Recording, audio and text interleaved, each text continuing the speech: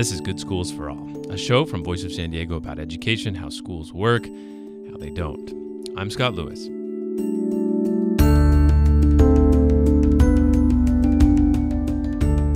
Nearly 500 schools in California are underperforming in most or all of the ways the state tracks them. They're on a list of schools that are failing. We have the story of one of those schools, Porter Elementary School in San Diego. This week, what happens when schools fail, with education reporter Will Huntsberry. Will, hello. Scott, hi. What do we need to know to understand this story?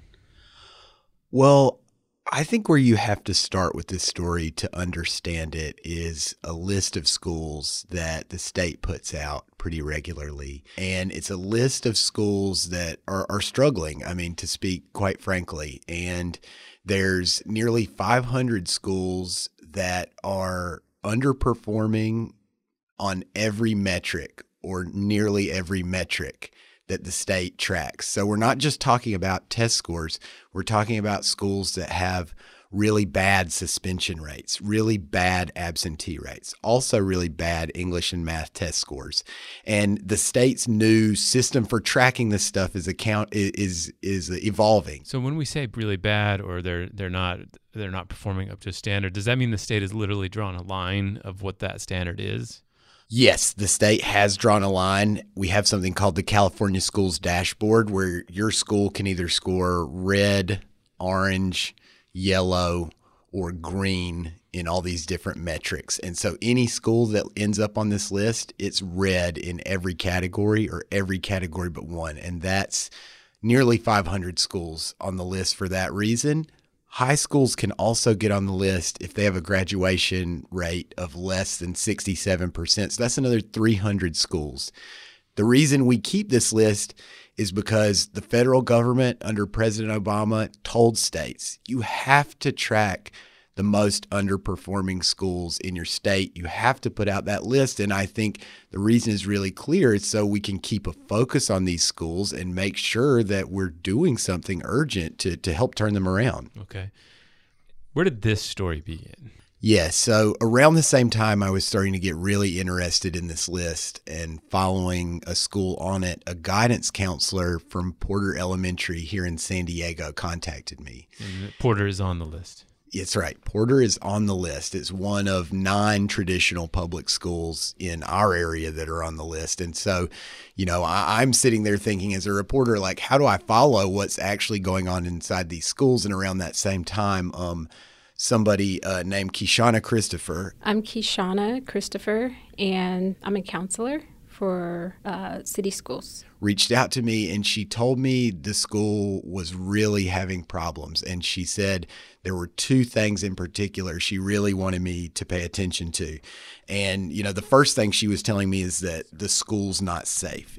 What concerned me the most, it largely was safety.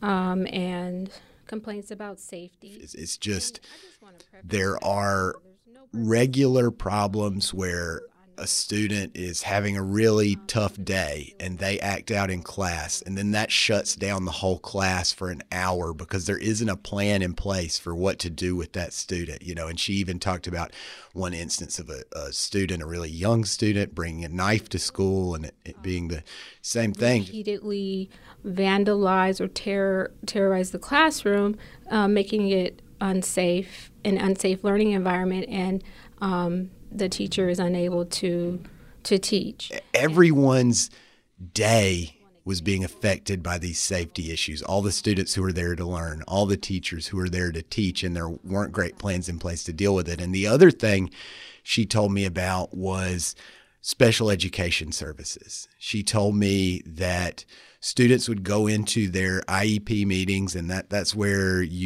it's a meeting that every student who has special needs, they have a meeting like this, and they're supposed to get a very specific education plan to help them overcome whatever deficits they might have. And Miss Christopher, she goes into all these meetings, right? She's the guidance counselor.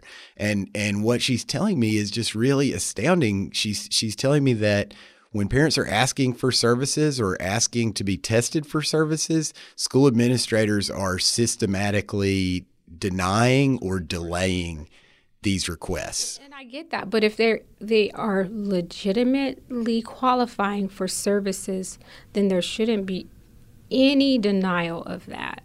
I can see if, they don't qualify, they don't qualify. But if they legitimately qualify for services, why make it difficult? Why delay the process? Why let them go year after year with the achievement gap growing? Each year they don't get the help they need. So you are already looking at this list, and then by coincidence, this woman reaches out to you from a school that's on the list? That's exactly right, yeah. And she brings up these concerns, and what other things are going on at that school? Well, so after I talked to Kishana Christopher, I, of course, wanted to talk to parents and see what it was like for parents in this school. And I was able to reach out to a few different ones and get them to talk to me about their really personal experiences. One amazing person I talked to was Monique Hayes, and she's a parent who's trying really, really, really hard to get services for her 3 children who go to the school. But like a lot of parents in Porter Elementary, she does not have a lot of resources. She does not have a lot of money, and she doesn't necessarily have the infinite time and energy that it takes to pressure a school to give you what you need as a parent, right? But I think her children provide a really good lens into what's happening at the school.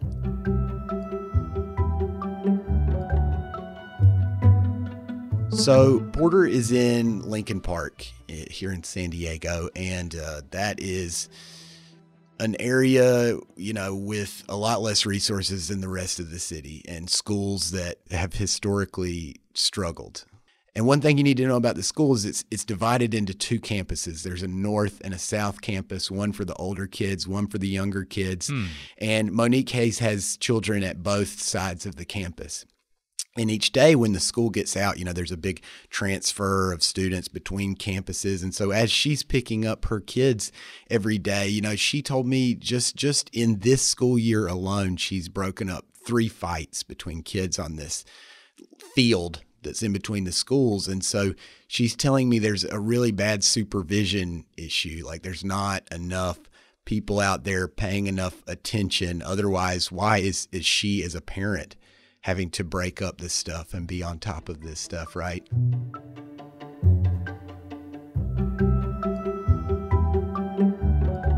And what else did this parent, Monique Hayes, tell you about? She really talked to me about some problems that spiraled together for her regarding safety and attendance and special services for one of her children. So her older child was apparently being bullied by another kid at school. And this is not something that Ms. Hayes knew about. It had been going on for weeks and weeks and weeks. And then one day her son got kicked in the head by this person who he'd been having confrontations with.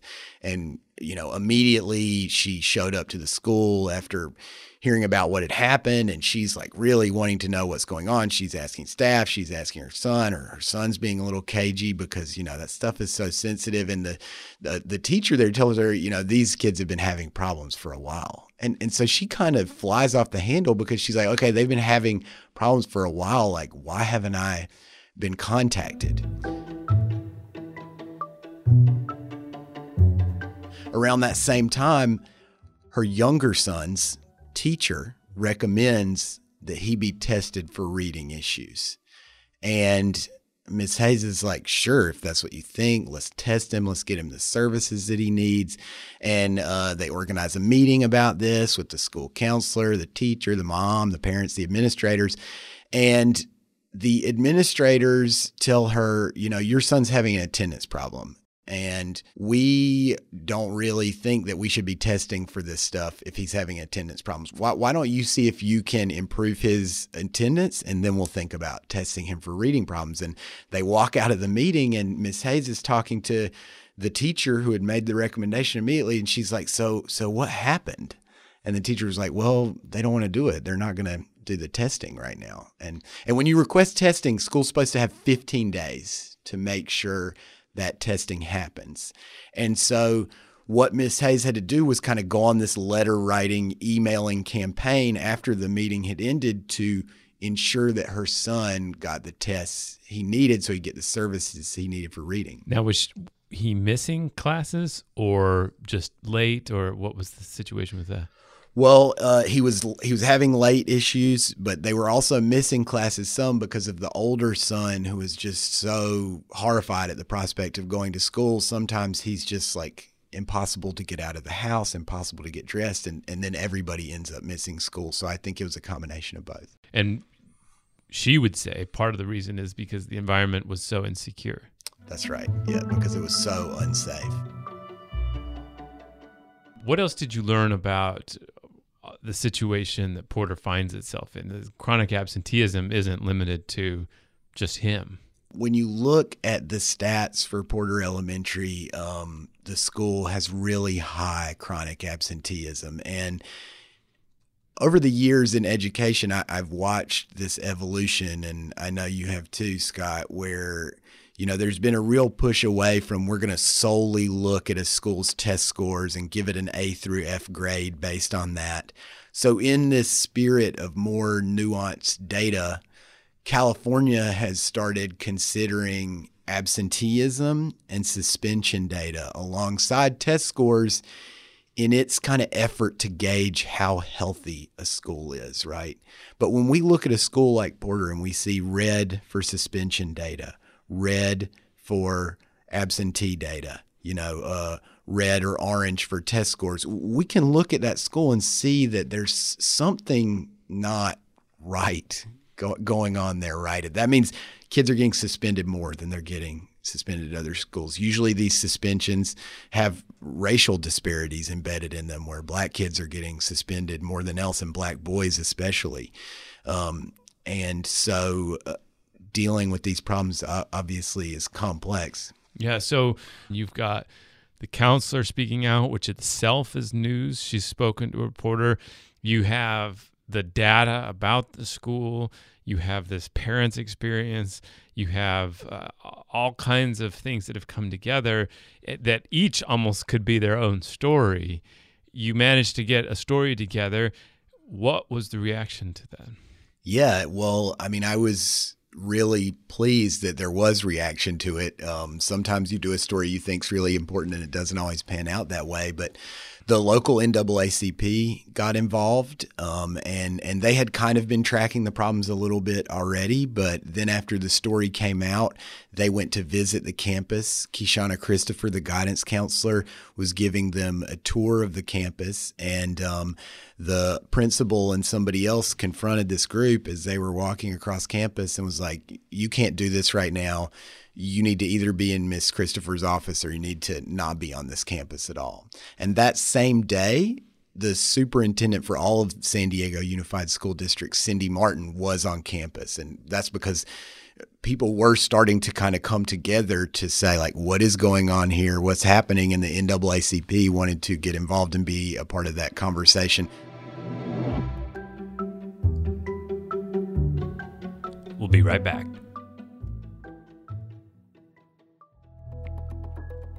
Hey, Nate John here. I'm the producer for this show, and I'm the digital manager at Voice of San Diego. Every year, the staff here at Voice, we get together and we do a lot of work to make one magazine. It's called The Parent's Guide to Public Schools. It's a real paper magazine, and it's online too. If you are a parent of a student in San Diego County, or if you're just an education nerd, then you'll want to check this out. When we get together to make this guide, we spend months coming through data, looking into school performance, learning about the culture of the schools in the region, and perfecting the stories and all the information that goes into this guide. It's part of our mission here at Voice to educate the public and to keep that information free. You can get the most recent version right now at vosd.org/schools, plus other information about services we provide around this guide. Again, that's vosd.org/schools. Now, back to the show.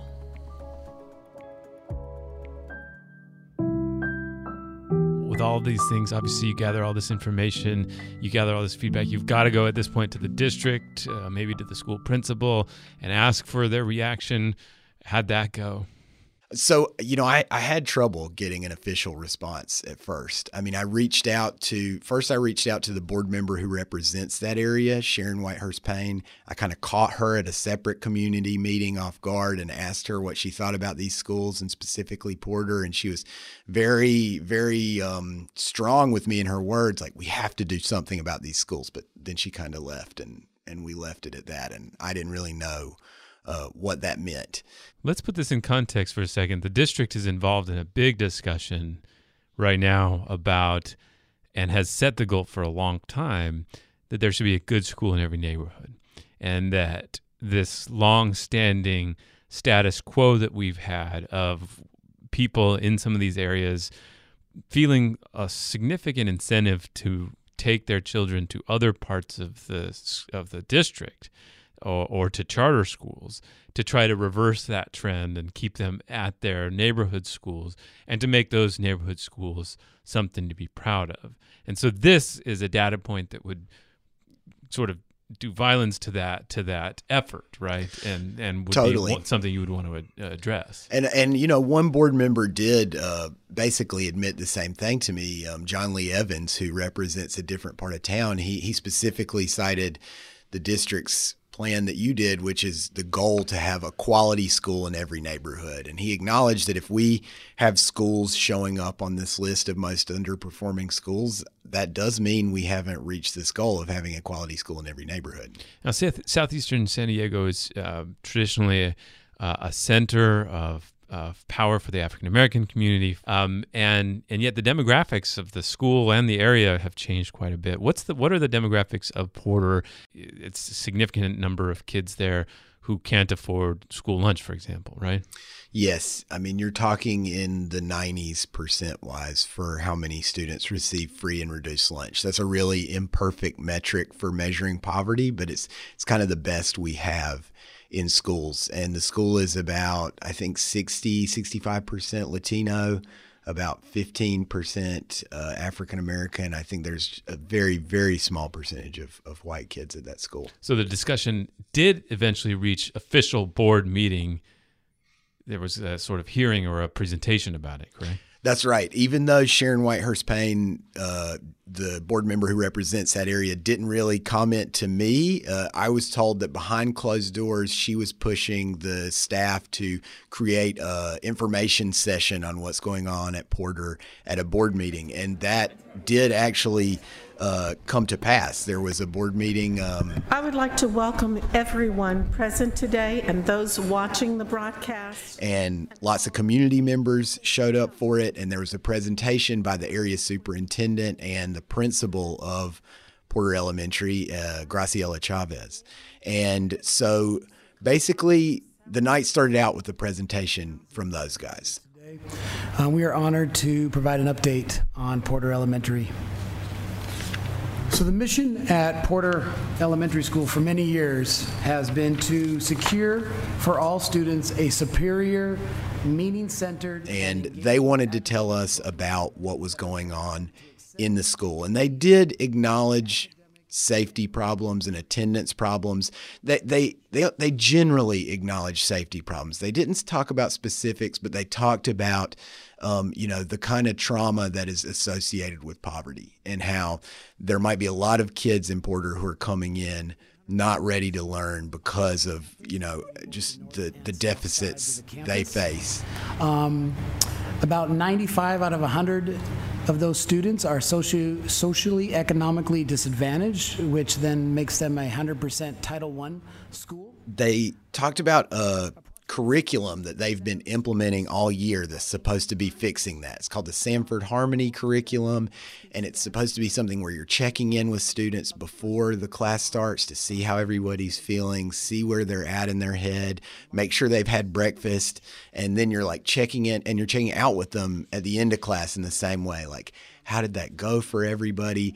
I mean, and that was great, obviously, that they were talking to the community about that, but the concerns raised in my story and the concerns that community members raised are that whatever's happening in Porter, people feel unsafe now. And so you've been implementing this Sanford Harmony curriculum for a year, and it clearly does not seem to be working for some people. This often happens. Sometimes there's a discussion about some real structural issues of resource inequity or safety or performance or something, and the discussion about the schools though ends up in this area of words that are hard to nail down and kind of a peripheral symbolic discussion. Is that what you're describing? Yeah, I mean, it was there was a lot of that. I mean, it was a conversation where there was tons of jargon. A level 1 high priority in becoming a high reliable school for learners has an and for effect families. size of 0.72, which equates to almost 2-year gain in academic growth. And some of it was just basically indecipherable in terms of what they were talking about, what they were doing at this school. I mean, I think the example of the Sanford Harmony curriculum was a concrete example that they gave. And really, in a 30-minute presentation, it was the only one. The rest of it did feel a little bit like throwing words at the problem, and that is exactly how the community felt. When the community came to the microphone after the presentation was over, they were like, we don't understand this disconnect between this presentation you just gave and what we're hearing, but it's two different realities. Unfortunately, the presentation about Porter that was given tonight and the recent letter that was provided to Porter families by the principal simply fails to capture or even acknowledge the numerous ongoing issues, experiences, and grievances of many of the students' parents, teachers, and staff at Porter. I would like to bring your attention to a few of these issues. And you had some board members, like John Lee Evans, kind of acknowledge that in his comments, like, well, what is going on with these disconnects? He said that, well, he was talking to Superintendent Cindy Martin, and he was like, well, can't we just have like our communications staff go into each of these schools on the list and just do a very honest, candid report about what's working in the school and what's not working in the school. And I just almost had to chuckle to myself that he thought that the communications staff was going to engage in that kind of activity.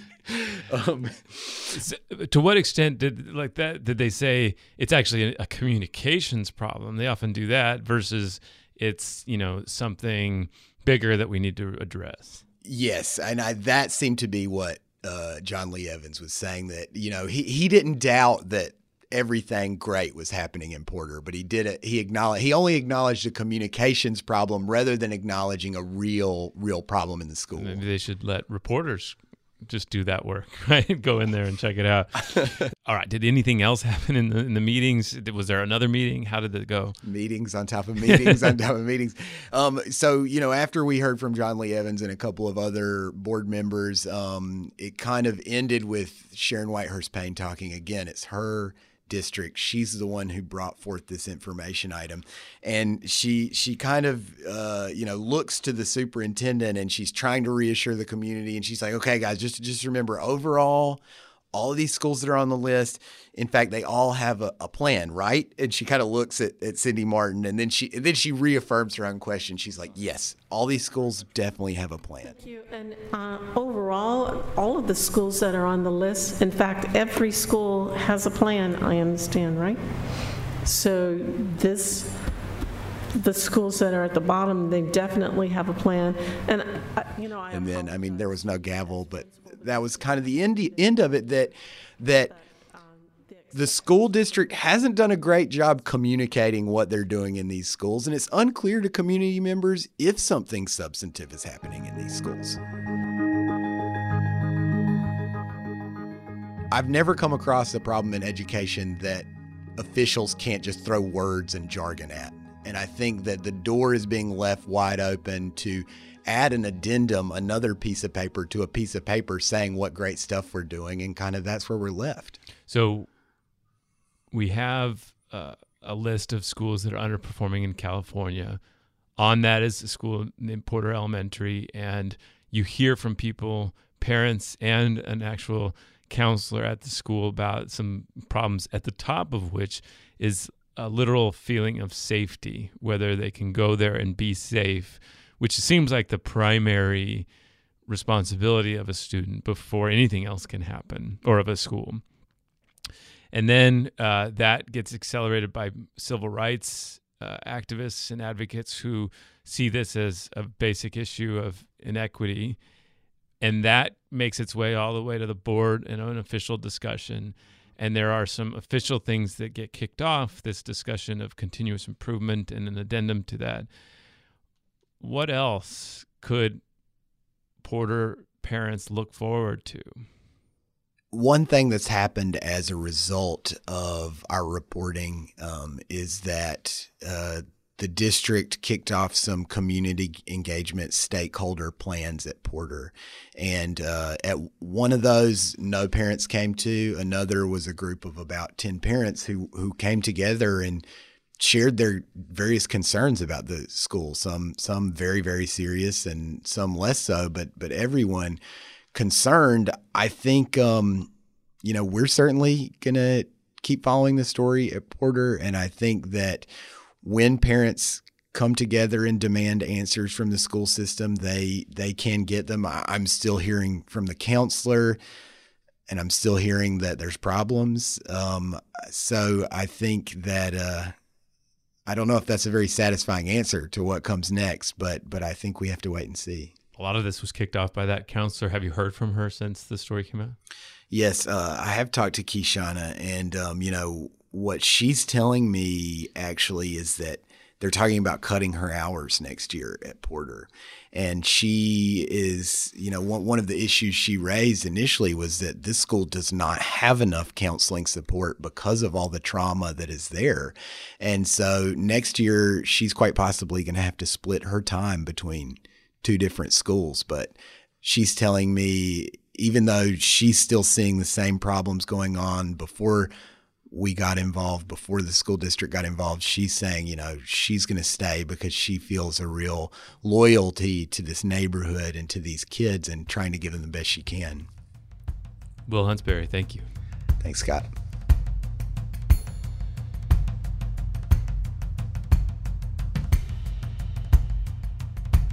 I know you told me you feel like this is your community and you are trying to work to make it the best place you can. Do you just keep that going?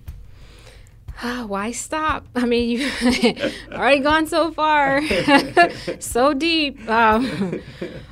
Why stop? And no, because what I'm showing students, what I'm showing parents, what I'm showing fellow community members is that we all have a voice. We can collectively or individually speak, our truth and what we see.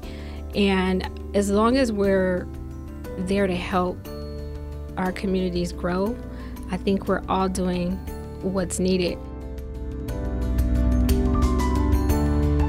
This has been Good Schools for All from Voice of San Diego. I'm Scott Lewis. To keep up with the entire season, be sure to subscribe. We're dropping a new episode every 2 weeks this semester. Our education reporter is Will Huntsberry, and you can see all of his work and the rest of our team's education coverage at voiceofsandiego.org/education. The rest of the team on this podcast is Nate John, Adriana Heldies, and Megan Wood. Thanks for listening. Talk to you in a couple weeks.